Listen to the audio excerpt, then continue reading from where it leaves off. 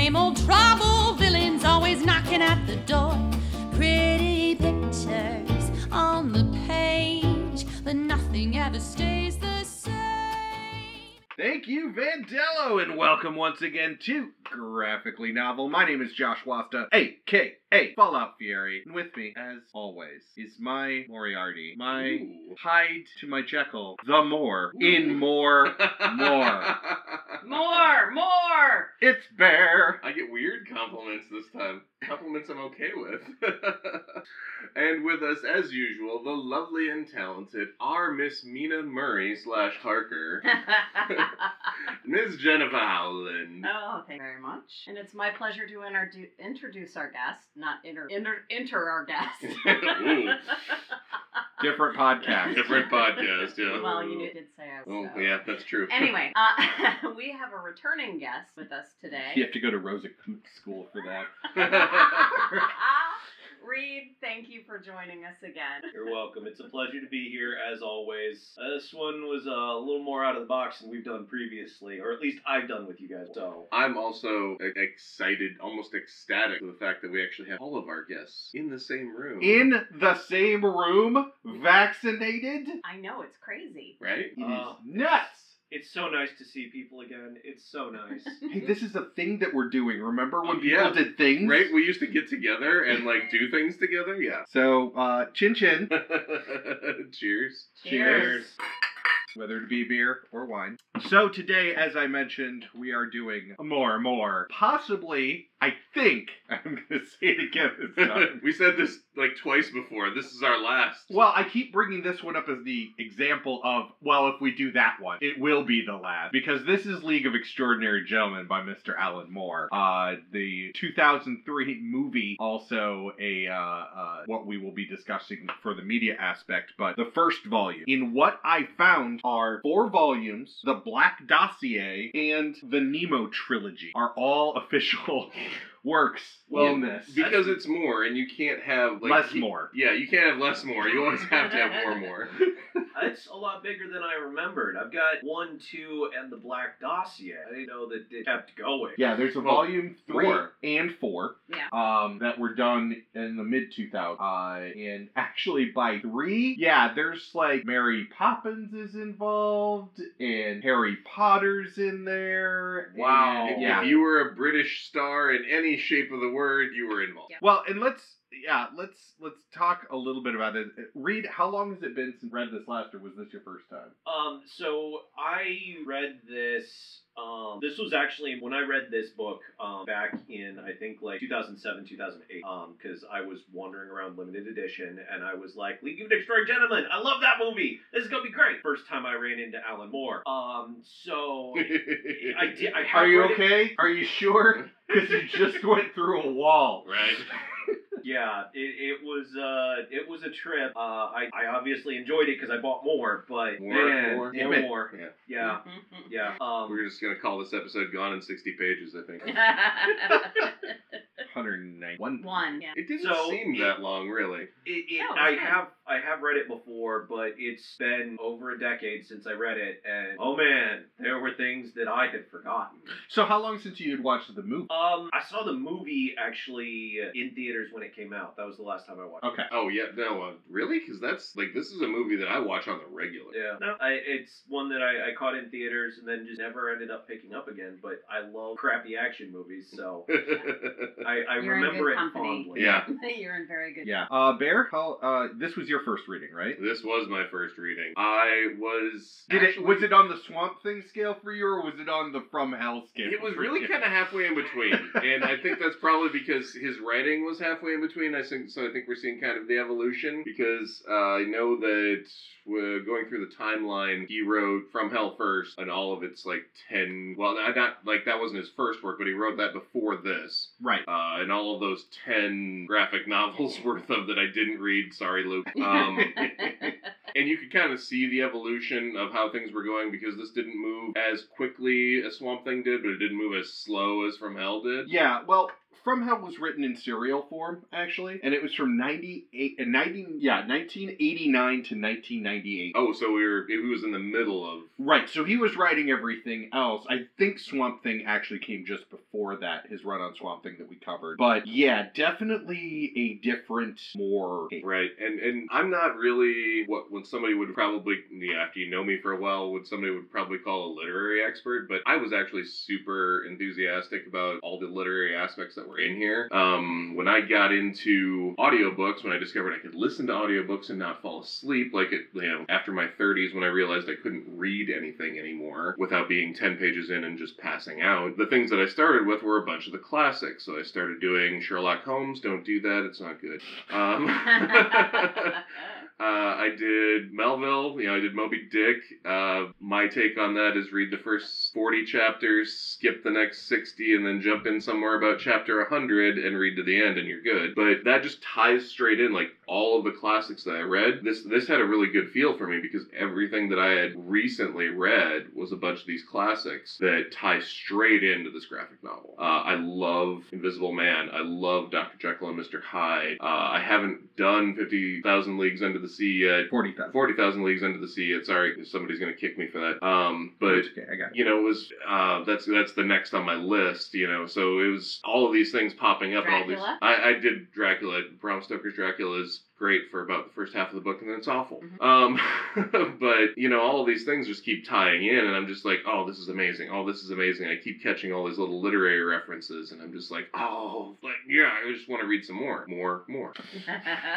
Now, Jen, this is one of the few that when we got together, you had these books. I did not. Yeah. So you have read these before. Yes. Well, and to come completely clean, I have not read them for a very long time. It was probably the early 2000s when I actually read them, and I have not cracked them since.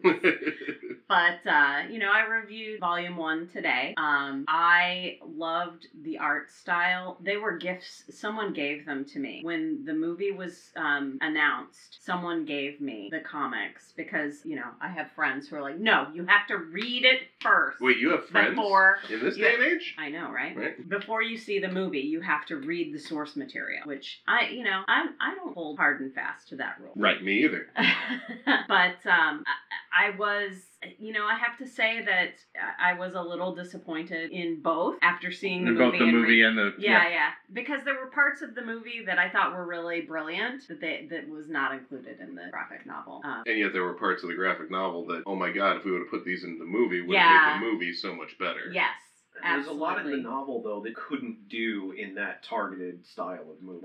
Not without a hard R. Not without a hard R. Well, and that's hard R fair. action movies didn't make money in the 2000s. Mm-hmm. It flat didn't. But to remake that movie today, you could almost straight up follow the entire timeline, or the entire progression of the first graphic novel and make it an amazing movie. I would argue you can make an amazing HBO miniseries. Yeah. That's fair. I don't think you would get a good release just because of some of the content in the graphic novel. Like the levels of casual racism and sexual assault in the novel are Game of Thrones and beyond. Yes. Understandable, I but... wouldn't say beyond. I would say Game of Thrones. Yeah, Game of Thrones. Okay. So yeah, HBO you could get away with it. But like as Jen was mentioning earlier, that kind of fit the time that it was written in. Well, that it was set in. Yeah, it was set in. That it was written in. I apologize. Yeah. It somewhat fits the time that it's set in, but only if you are holding very tightly to that upper crust English perspective. Yes. So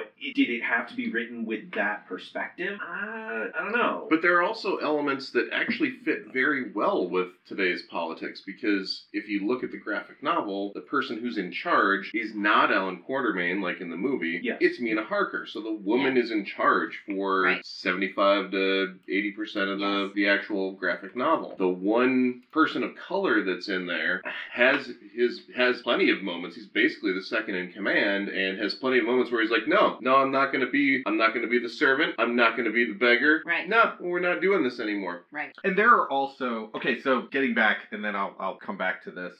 This is the first time that I read it. And actually, yeah, I mean, and it, again, been on our bookshelf for 8 years because that's how long as we've long been together. as Yeah. we've been Yes. together. Yeah. So yeah, it's something that I was always like, oh yeah, I got to get to that eventually. And then this was the impetus to actually read it. And I will say on the scale of Alan Moore stuff, I would put this towards the top. This just really spoke to me. I But agree. again, I was an English major, so Right. like I'm going through and I can't even help it. Every time a name is mentioned, I have my computer right here. I'm reading it on this screen. I'm looking up Wikipedia on this screen to figure out who that person is and where I know that name. And there's a bunch of stuff I haven't read. But I have an entire page of notes just on who these people are. Everyone Exactly. even casually mentioned is a fictitious, is someone from fiction. I was literally sitting there with the graphic novel, like, kind of cradled in one arm and my phone in the other hand going, why do I know Auguste Dupin? Why, oh! Edgar Allan Poe. Dumbass. Yeah. I did Yeah. so much Poe in high school, how did I not remember this name? Well, and that's the thing is what we were just talking about with the not just the casual racism, but the sexual assault. A lot of those things. More actually, if you know the characters that are involved, is leaning heavy into that. There's a scene in the girls' school, which I'm going to keep this kind of vague, but it is like a one panel thing where a girl named Olive is getting basically whipped on her caned on her bare ass. Everyone else in that house, almost everyone else, comes from Victorian erotica, specifically the Pearl, which was like a big thing about like dominatrixes and all this. That was one I did not notice, but was entirely entertaining. The girl getting whipped, though, her name is Olive Chancellor. She comes from a book called The Bostonians, which was by Henry James, and it was about a woman who gets caught up in the women's suffragist movement and becomes like a social reformer for women's suffrage. So Moore is intentionally putting a woman who is known as a suffragist, like a good woman, you know, if you're Sure. to look at the message, and she's in a submissive position to a Victorian dominatrix whipping her ass. And I get that, but if we put this into the context of the time in which it was written, that's what would have happened to her. Well, in Victorian erotica. Okay. Yes. Yes. All right. Thank you. That's a better But clarification. I do think it is an interesting choice to put, because Henry James, brilliant author, to pull a character from a Henry James book And put them into that situation is right. Yeah. Like later Pollyanna, Yeah. same thing. Yeah. Like, Oh, well, okay. I mean, yeah. So he is very intentional with who is the master and who is the slave, for lack of better He was better setting term. up a pattern. He was. Okay.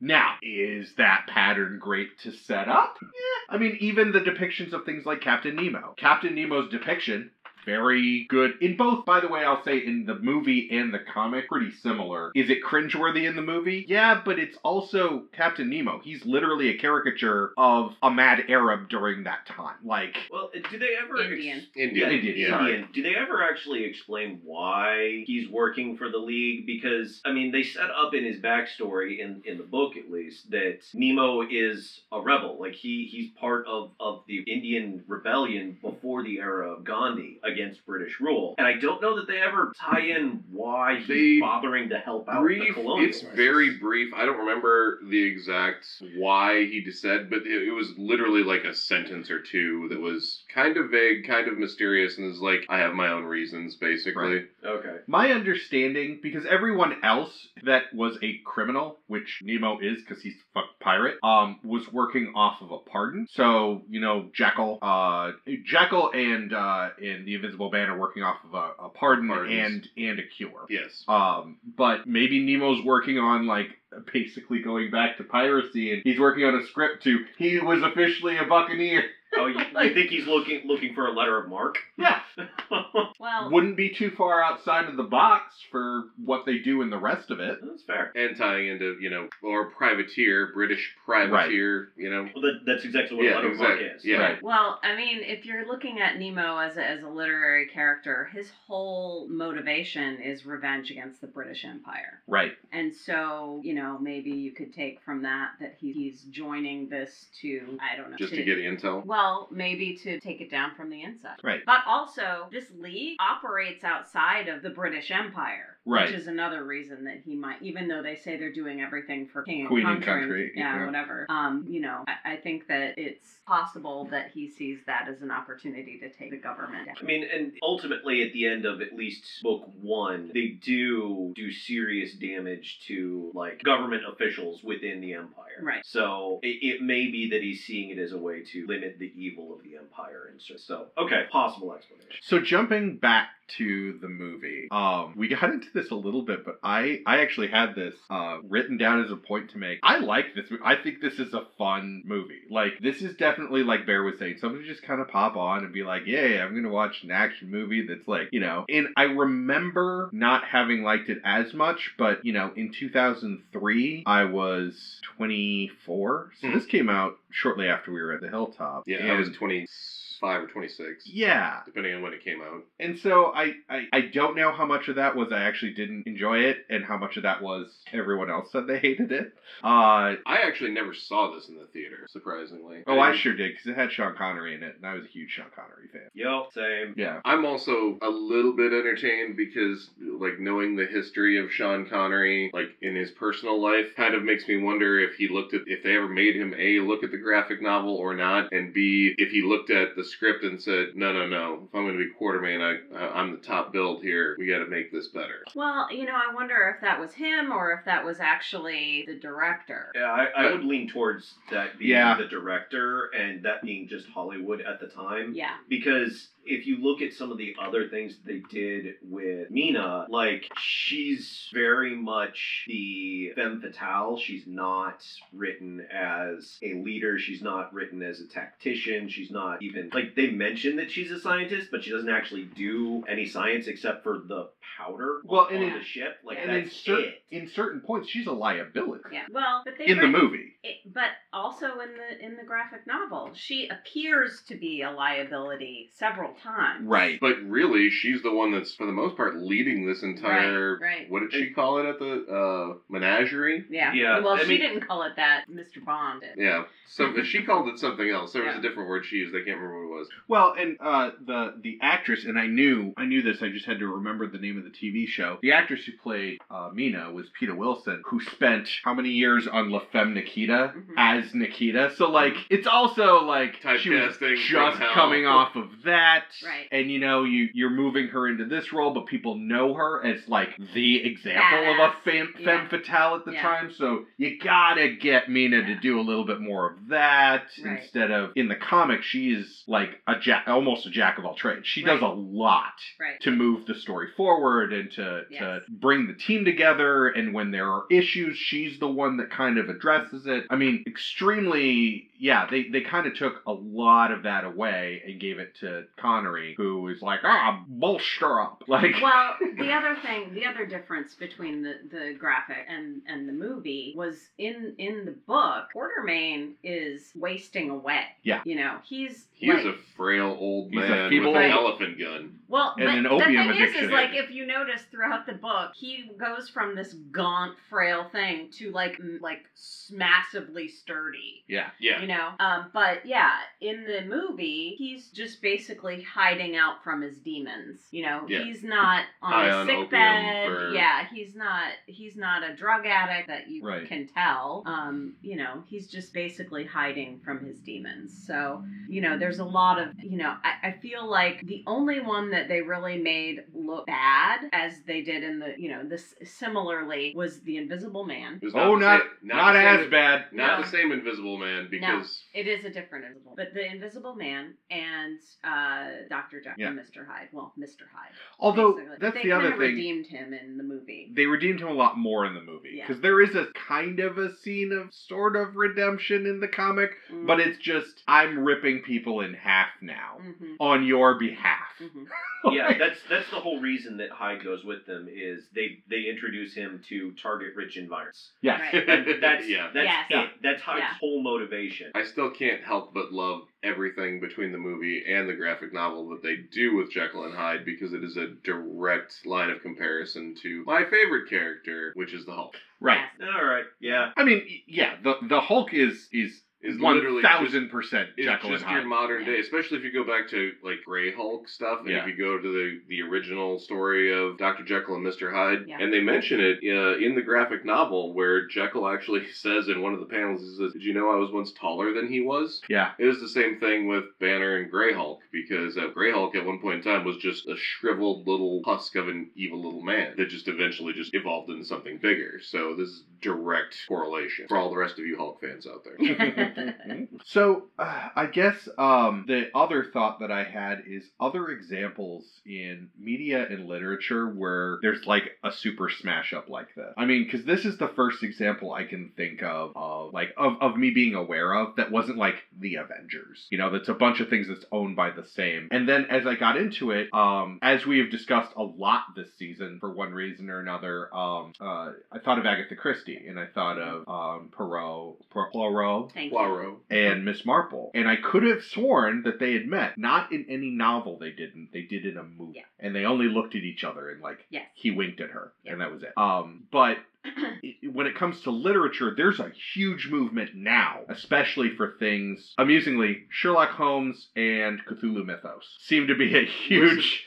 The only reason that I can... Okay. Oh, go ahead, Reed. Well, so, like, the Sherlock Holmes and Cthulhu mythos has been a thing for about 5, maybe 8 years now. It's been cropping up in literature for a while, and it's starting to move into all other media. It's a really hard needle to thread, though, because in literature, it can be done because we can see inside Sherlock's head and see how the ultimate logician navigates a world where madness is real, where like, madness made manifest exists. Film or small screen adaptations have not succeeded nearly so well on that front. I mean, they're starting to, though, because you have things like, especially with the BBC, they've done a lot, because you have the BBC Sherlock series, which I think does a brilliant job of explaining Sherlock Holmes. It does. It Jeremy does. But Bratt's it doesn't. For Life. Right? It doesn't include. It's not blending with the mythos. Right. There's a new example that just actually dropped on Netflix not It's long terrible. ago. Oh, It's god-awful. the Irregulars is Yes. terrible. It's I have not watched god-awful. it yet.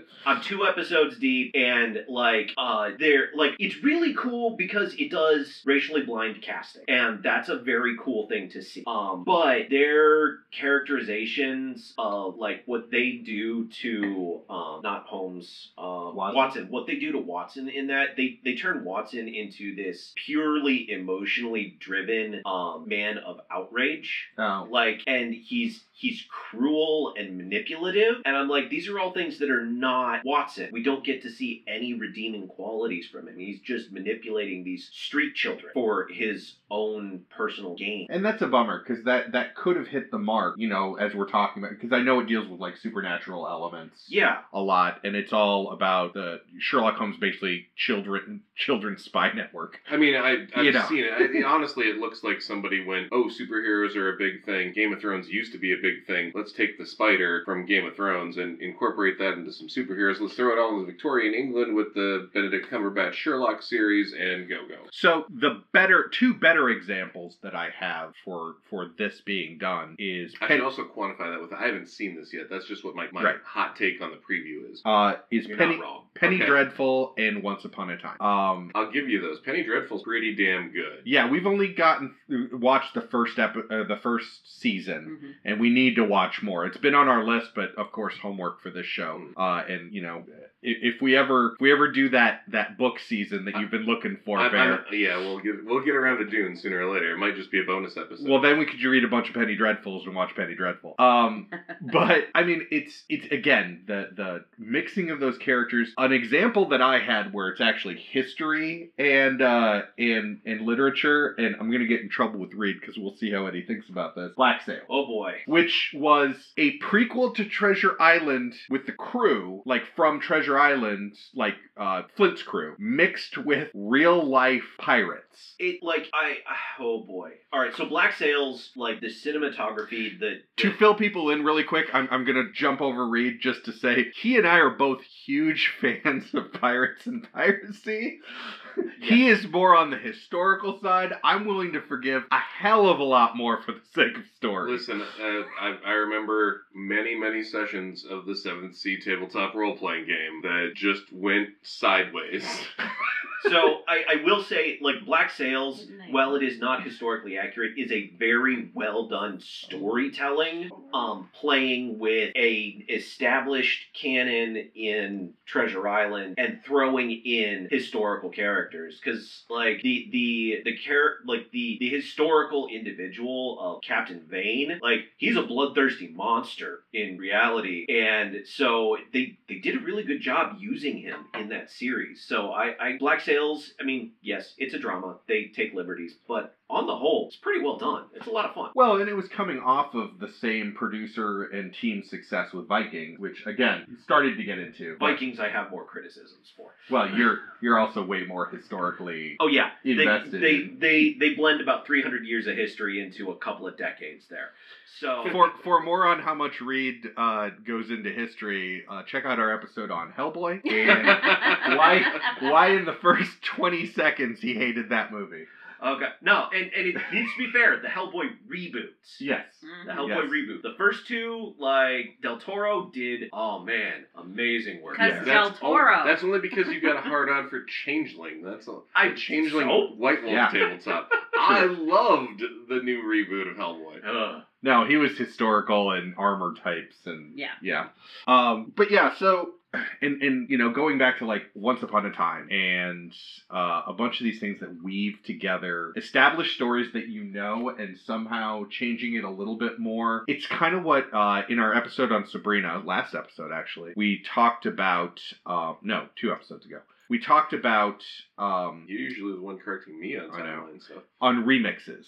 Jason talks specifically about how he likes covers and he likes remixes, and the things that you like are still out there, and just because someone reinvented it does not mean those things disappeared. They are still out there. It's one of my favorite things is variations on a theme. Right. You know, it's like we can have this one thing, and yeah, it's really cool, but what if we just tweaked this? How much does that change storyline? Right. How much does that change plot line? Right. How much does it change all this other stuff? There's a comic book series that was done similar style with all of the blending, and it went on for forever, and I can't remember the name right now. Fables? Fables, there we go. Thank you. Yes. Fables is, man, eventually somebody is going to wise the fuck up and make that into a TV series. Tears are welling up in my eyes. I know. And we'll be able to cover it for this show, because Fables is another comic series. Lock and Key. When they did Lock and Key. Again, I'm about to cry. It's so good. If they would do Fables. Right. Oh. Right. The same team that did Lock and Key doing Fables. Yes. Fables would be like your first 4 seasons of Fables would be amazing, but that comic gets weird after a while. It redeems itself by the end. Kind of like True Blood, where you start watching, you're like, "Holy shit, this is awesome!" And then you're like, "Oh," and then there's fucked up fairies. And no, you get through that and you're fine. Witch orgy. Keep going. Just you keep going for Pam. All right. So there's one. So if you see that there witch orgy, don't stop. Just keep going on through. Roll right on through that. To pull us back to the book a little bit, though, there is a theme that we need to kind of discuss at least a little on this, in that, like, the movie really doesn't touch on it. The movie this is a straight up action movie. We're going to have fun with it and bring in all these interesting other characters. But the book, because it's Alan Moore, there's probably about 6 layers of what's going on. There's a bunch of different characters. I didn't know about the stuff from the Pearl or the girls' school. That's really cool. But we need to talk at least a little bit about Alan Moore's political perspective coming into his writing style. Because bringing in all of these different perspectives and writing in the harsh reality style that he does, like, this is not a nice world. These are not nice people at all, any of them. You really weren't here or paying attention for our From Hell episode, were you? No, it wasn't. No, we in fact have discussed Alan Moore, and if this is the first Moore episode, you know, awesome, because we will go over it again. But yeah, he's a crazy old fucking wizard. Go back and listen to From Hell. Yes, he's a crazy wizard, and he's full on bug nuts. But at least in this incarnation of his writing, the first book, we're not going anywhere else on this one. Like, the perspective that he presents of Victorian England is terrible, and I have to ask the question of, is this him criticizing the people that ideally realize this, or is this him just writing terrible characters because he likes writing terrible characters? Well, I think that it's a little bit different because if you look at the art and how they portray old Blighty or London, Yeah. it's a mix of Victoriana and futuristic. It's not real. Yeah, it's not meant to be a historical fiction piece. I think that he's using Victoriana and esoteric Victoriana. Okay. To create this world. It's almost as if he's pulled London as a character the Yes. same way that he's pulled all of these other fictitious characters. Yes. Because he's even specifically avoided like steam. London style. Danny the Street. Yes. Oh. Well, but not Well, as cool. Not as Not cool. quite as- Yeah. Because he's even specifically avoided like steampunk style art and Yes, miscellaneous. but correlations have been made Right. Because because Nemo, of yes. I think Mainly because of Nemo. No, but it's the whole like the element, the anti-gravity element and all of the it's Right. not just Nemo, it's the other. And very early on, it's mentioned that Tesla and Edison are both working to create gadgets for the League. Right. So it is And that is like steampunky. the basis of steampunk. It's steampunky and what steampunk originally started out as. It's almost more Lovecraftian. But that's kind of steampunk. Steampunk at its genesis was, what if we take all of the fashion from Victorian Training, era, yeah. but then make these crazy, wacky, like here's a typewriter, but it's a steam typewriter. Or, Just glue some that kind of gears stuff. on it and call it steampunk. Okay, that's what it became. That's where I was looking at. Right. That's what it became. But when it started, it was like, well, what if we were in the Victorian era and because that's a time period where, the Industrial Revolution, when things Mhm. just like man's movement forward in technology took a huge leap at that point in time in history. Mm. And that's kind of what steampunk is. It's like, well, how do we take these things that were familiar from that time, but make them advanced? Right. And that's really what was happening So, in this and book. it's similar, like, in other areas, because you look at steampunk, and it's now been around for so long that it fractures into it. You could technically say that Fallout is an offshoot of steampunk, where instead of steam technology or electrical or It's atomic punk. it's Yeah, atomic punk. right. Yeah, and that's exactly what it is. Like Yeah. that's because you've got your steampunk, you've got diesel punk, you've got atomic, and there's all. You're right. There are all of these subgenres. It's like what happened with metal back in like the Right. 80s and 90s. Yeah. Right. And then you have... And see, that doesn't even register in my brain, because when I look at Fallout, I go, that's post-apocalyptic. What the fuck are you guys even talking about? Well, but the world before that, if you look at Yeah. the history of Fallout, No, it my splits. Yeah. brain is just like, what subgenres of steampunk? Are you fucking daft? And then you have the Dishonored games, which are whale oil punk. I mean, I'm gonna pretend I didn't hear you say that Oh, and no. drink my wine. It is a thing. it's 100% a thing, and I love that series. By the way, it's so well done. Yes. The world building is amazing. I mean, it's even got elements of Cthulhu in there because You, in that, you in say that whale one, oil punk, and my brain goes straight back to Melville, and I'm like, no, I'm not reading Moby Dick again. Not going back But in there. this- You in can't make me! But in this one, the whales are intelligent.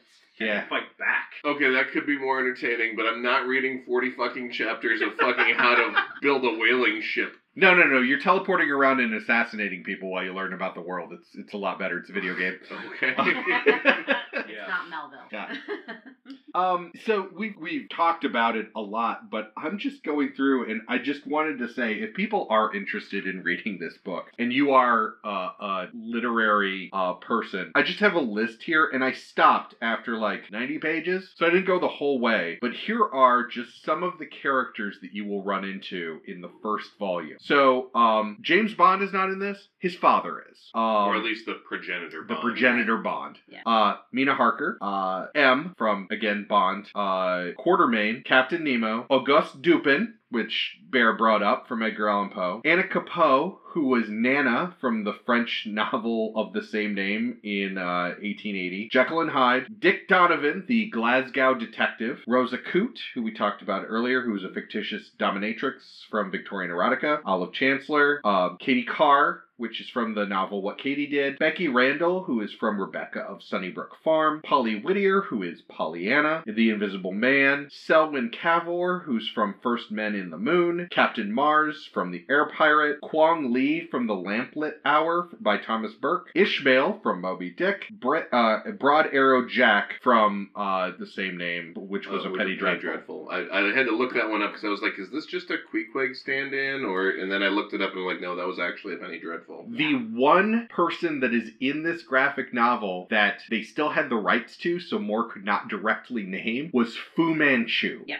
Okay. Yes. Which I'm sure is probably who he was going for. Yes. Originally. No, that's why he called him the Demon Doctor. Yes. The one that I was actually looking for, because I didn't catch actually half of those, because I understand some literary stuff, but usually only the big ones.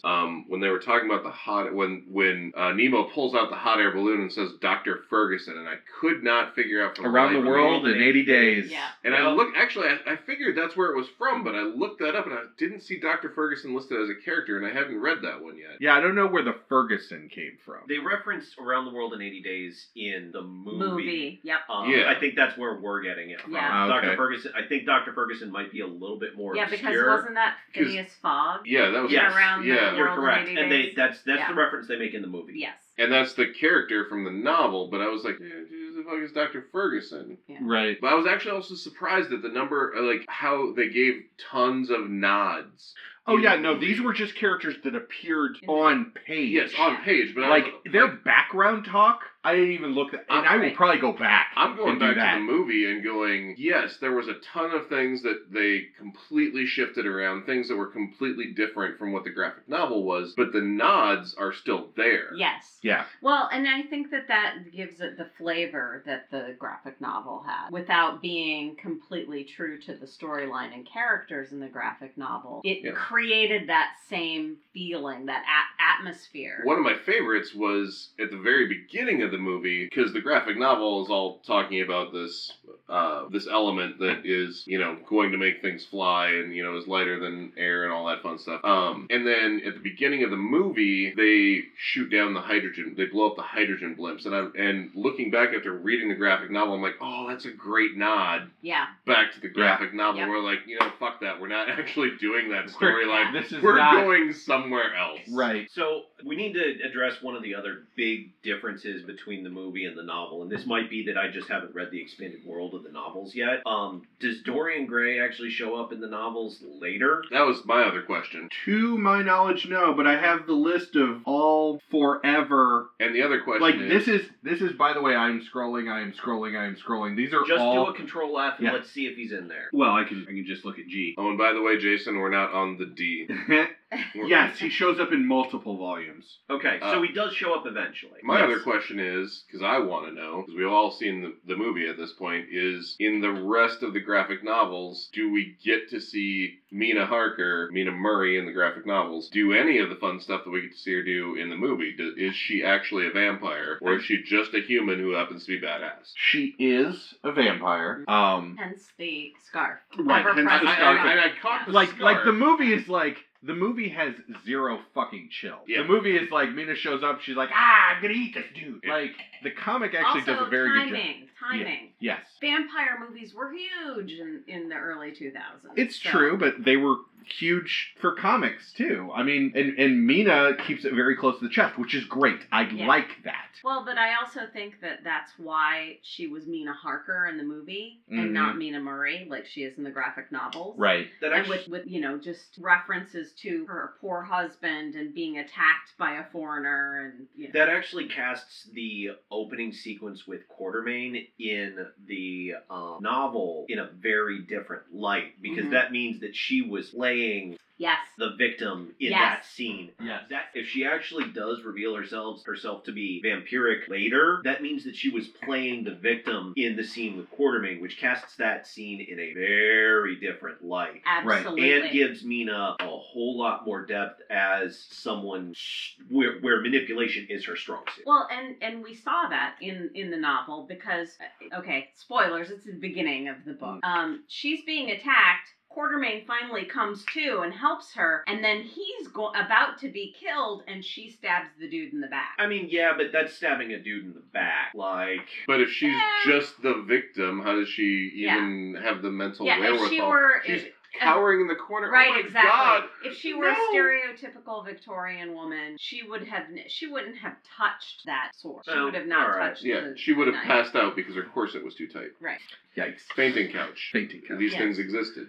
Yes. No, I get it. that's fair. No, but I do like that as a different light for the opening scene for the recruitment. That changes a lot. Well, and I think that the fact that in the first volume, the first graphic novel, nothing explicit is really said about much of anyone. They either display it, no one says, oh, that's the guy, like no one says anything about Quartermain. Like, why are they after Quartermain? Oh, well, What aside is from he his as- novels. Well, it's dime the- store novels. Well, Well- because he's well known for his exploits. It's Yes. the legend. It's the legends. It's the legend. But They don't the say what only those time legends are. anyone says anything about Quartermain is after he's pulled into the group and there's a fight, and Mina says, well, he was purported to be a great pugilist.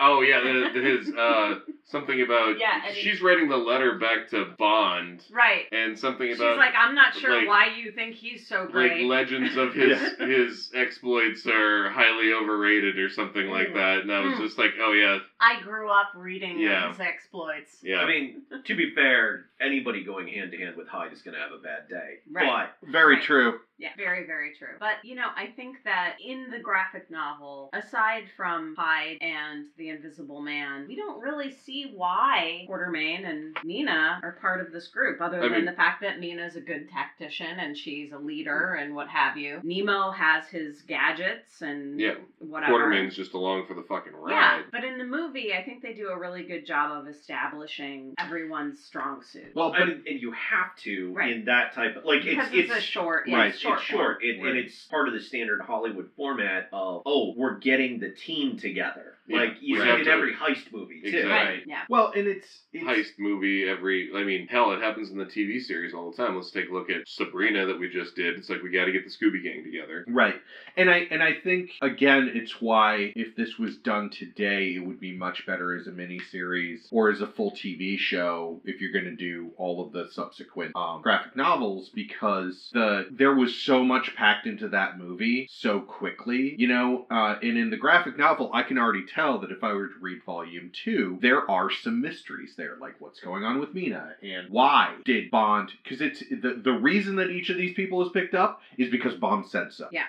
So Bond sends them. So why were these the team? Like, why were these the people? And I feel like there is a meta plot that is happening that you could really do an awesome string through. If you look at what has been done in other media when it comes to long-standing TV shows, if you decided you were going to do a 1 to 5 season plot, and secure the rights, and you're going to go all the way through, like look You're at going to them. bring up Agents of S.H.I.E.L.D., aren't you? I'm going to bring up I'm going to bring up American Gods.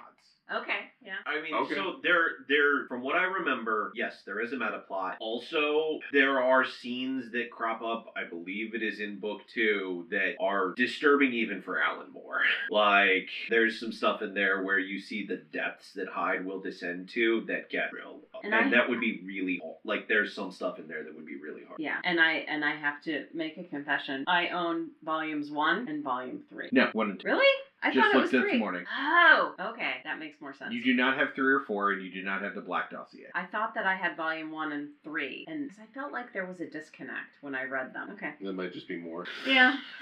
But I still think that you could honestly really, having read as much more as we have at this point in time, I think that maybe it's just me. Maybe if I was directing, I could make a movie out of, and this is just random, but out of the first graphic novel, because I've just kind of gotten to the point where I can kind of cut out some of his dialogue and know that, okay, we're just doing more. So if we can cram 10 pages of what we just read into about 2 minutes in a movie because the dialogue's just going to go faster. Maybe I've just watched too much Whedon, but the dialogue's going to go faster. Well, and I think that there are places in the novel where there's dialogue where you don't need dialogue, where Absolutely. you can visually tell that part of the story without spending time on dialogue. Yeah, where I think it's going to take... I think some of the subtlety, though, would be lost because Jen's right in that there are a lot of mysteries as far as, like, why were these people selected, what's going on, and being able to do a slow peel back on those, like, have the first season, have Mina appear to be just vanilla, be the tactician, be the jack of all trades, and then just leave breadcrumbs along. Oh, and I'm not going to Right. deny that in this world of, Netflix actually saying out loud that,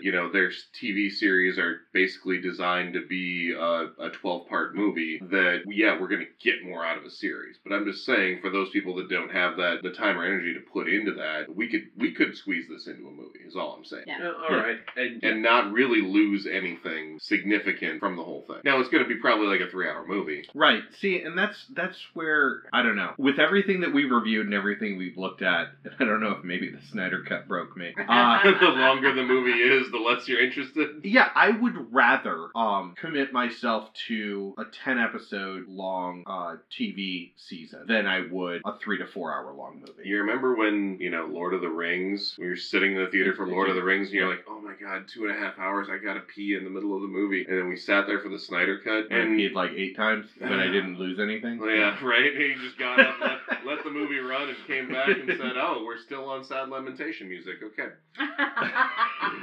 I appreciate that. I feel like thank you for telling me that because I haven't seen either of the cuts, and apparently I'm not missing anything. Check out our episode for the differences in the cuts, and yeah, just watch me. Listen, Yeah, they seriously, just both watch have their Whedon. moments. I'm gonna be the voice of, I don't know, Reason? not Reason. No, not Reason. That's not a good look for you. No, not really.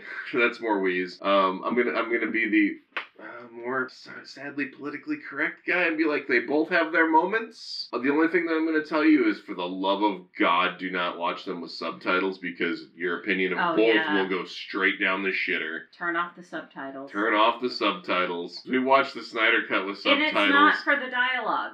It's Well, not because of the dialogue. It's because of the It's because of the Music. descriptions of the songs, and of then the music. and The then mu- like the the actual lyrics of the songs. Like when you're reading them, you're like, oh, fuck you. Like Oh. a lot Yeah. more. All right, Yeah. all right. But we should get back to what we're Yes, actually talking yes. about here.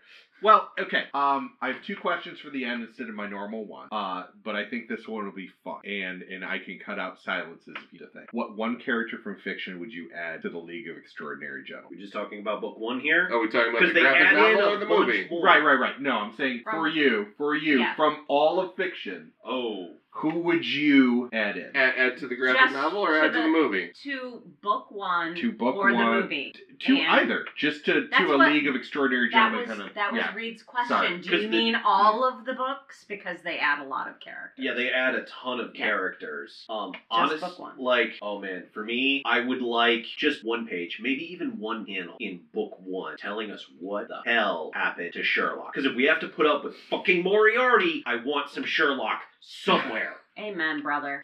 I'm down. Like, that's my hard one. The problem is that if Sherlock actually shows up anywhere, that puts Mina out of a job. That being said, if he's playing 3-dimensional chess, then it makes sense. But, like, just give us one panel that, like, actually tells us that Sherlock's not dead or something. For me, and this is actually Reed's fault, I would introduce a foil to Nemo, someone who is another pirate that Air pirate. he has had a history with, and as you go on, you come to find that it is the new version of Zorro. So I can have like a air pirate Errol Flynn Zorro, which Errol is Flynn, or can we have Antonio Banderas? well, whatever.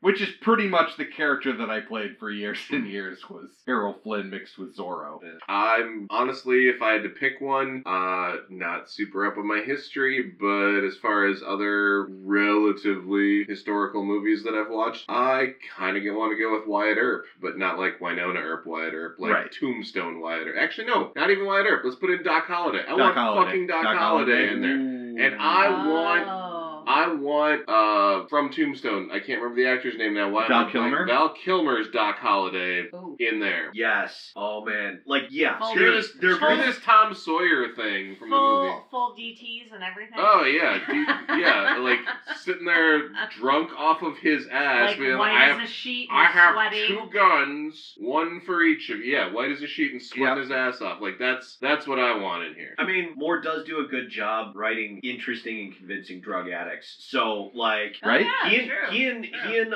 Quartermain would have a lot in common. I Yes. personally think that was Val Kilmer's best performance of his life was his role as Doc Holliday in Tombstone. That would be a beautiful Okay. character to include. That would be a lot of fun. More fun in a movie than in Well, right. Absolutely. But- Absolutely. Plus, we're not going to get Val Kilmer to lose that kind of weight and get back into that role. So. He's too old now. He's too old to do it. Well, the character that is actually playing Doc Holliday from Winona Earp is doing a pretty damn good He is. job. He though. is, yeah. He is. I would He is. take him in Yeah, substitute he's for good. Val Kilmer. But he's not got the sweaty DTs because he's not actually Right. 'cause alive. He's, Yeah. He's immoral. Yeah. Yeah.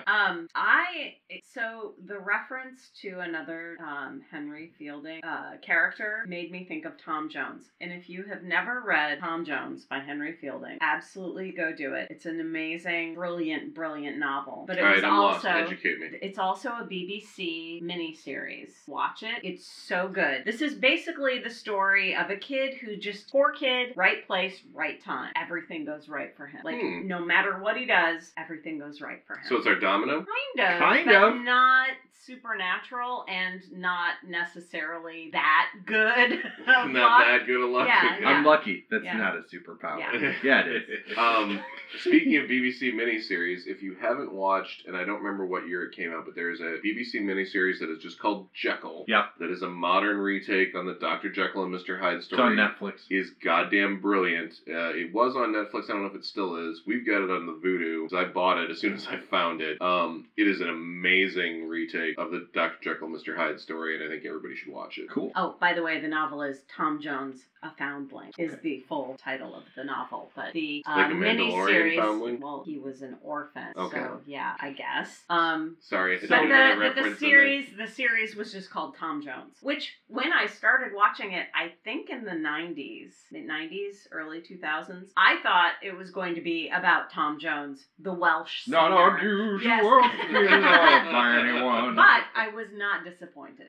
So Reed, you came into this thinking that there were just 2 volumes of this. There's 3 and 4. Are you going to go out and find them? There's more. Yeah, no, I'm gonna go back and reread and dive back into this because I really like the world, and there are certain other comics that I am hunting right now that are out of print, and so I need something else to fill the gap. Damn you, Transmet Volume 3. Oh, I have it.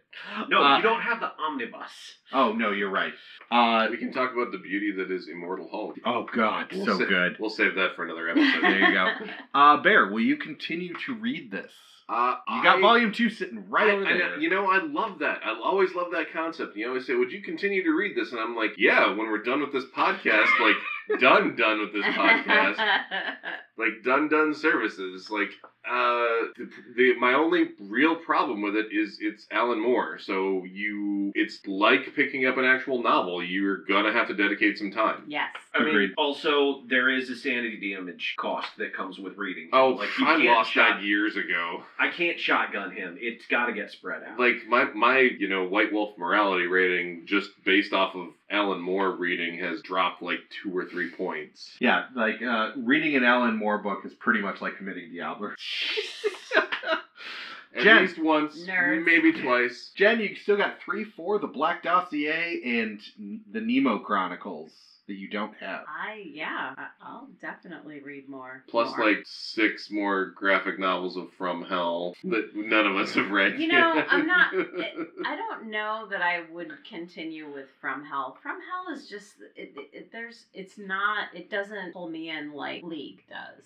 Plus, the movie was better. I think the movie From Hell was really good. Yeah. But I think that part of the appeal of League is that esoteric Victoriana. I'll give you that. Because there was a period of time in my life when I was obsessed with Victoriana, and I know a lot about it. Look around your living room, I'm like, yeah. When does that period over?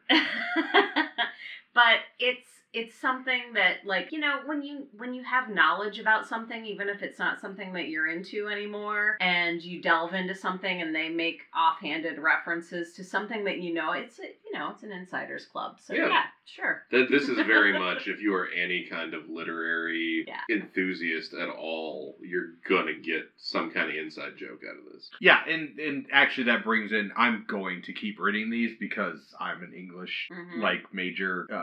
Not many things hit my, hey, by the way, you remember that $50,000 you spent? Kind of trigger. Ouch. Like, not that many Ouch. things like hit my English major, and this did. And I think the last time that I got like interested like this was when we were watching Penny Dreadful. Yeah. Because the way I love covers, I love remixes, I love when people redo things or reimagine things. And to take established characters like this and weave them together, I've seen it done poorly and I've seen it done well, and this is done well. Example of poorly being, when Madonna remade American Pie. Well, I would go to the 3rd season of Once Upon a Time, which is when I stopped. Which is about the time I stopped too. Yeah. Like, it was really good, and they weaved everything together, and it was almost Fables-esque, and I really liked what they were doing, and then it just, too much. Yeah, it fell apart. Yeah.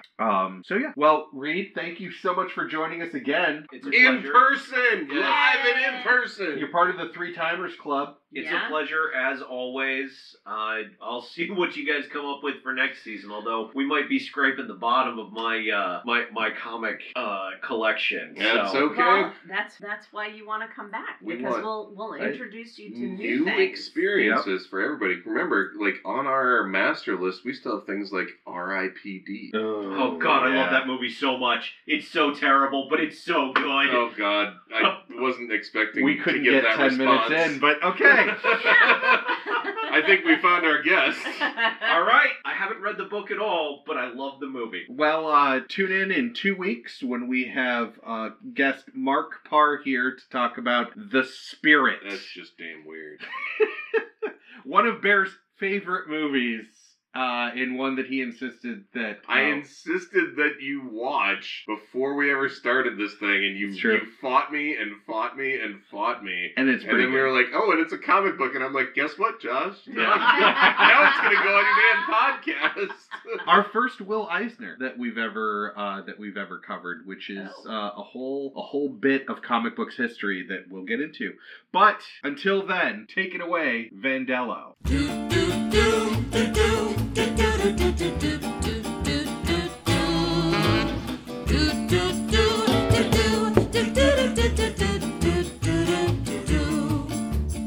Come with me, I'll tell a story that you might have heard before. Graphically novel, but the same old trouble. Villains always knocking at the door. Pretty pictures on the page, but nothing ever stays the same. Do do do do do do do do do do.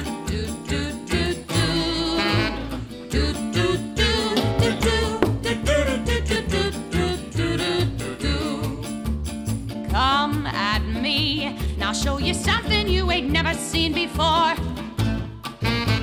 Right or wrong, or can't we all just get along? My mask is no different than yours.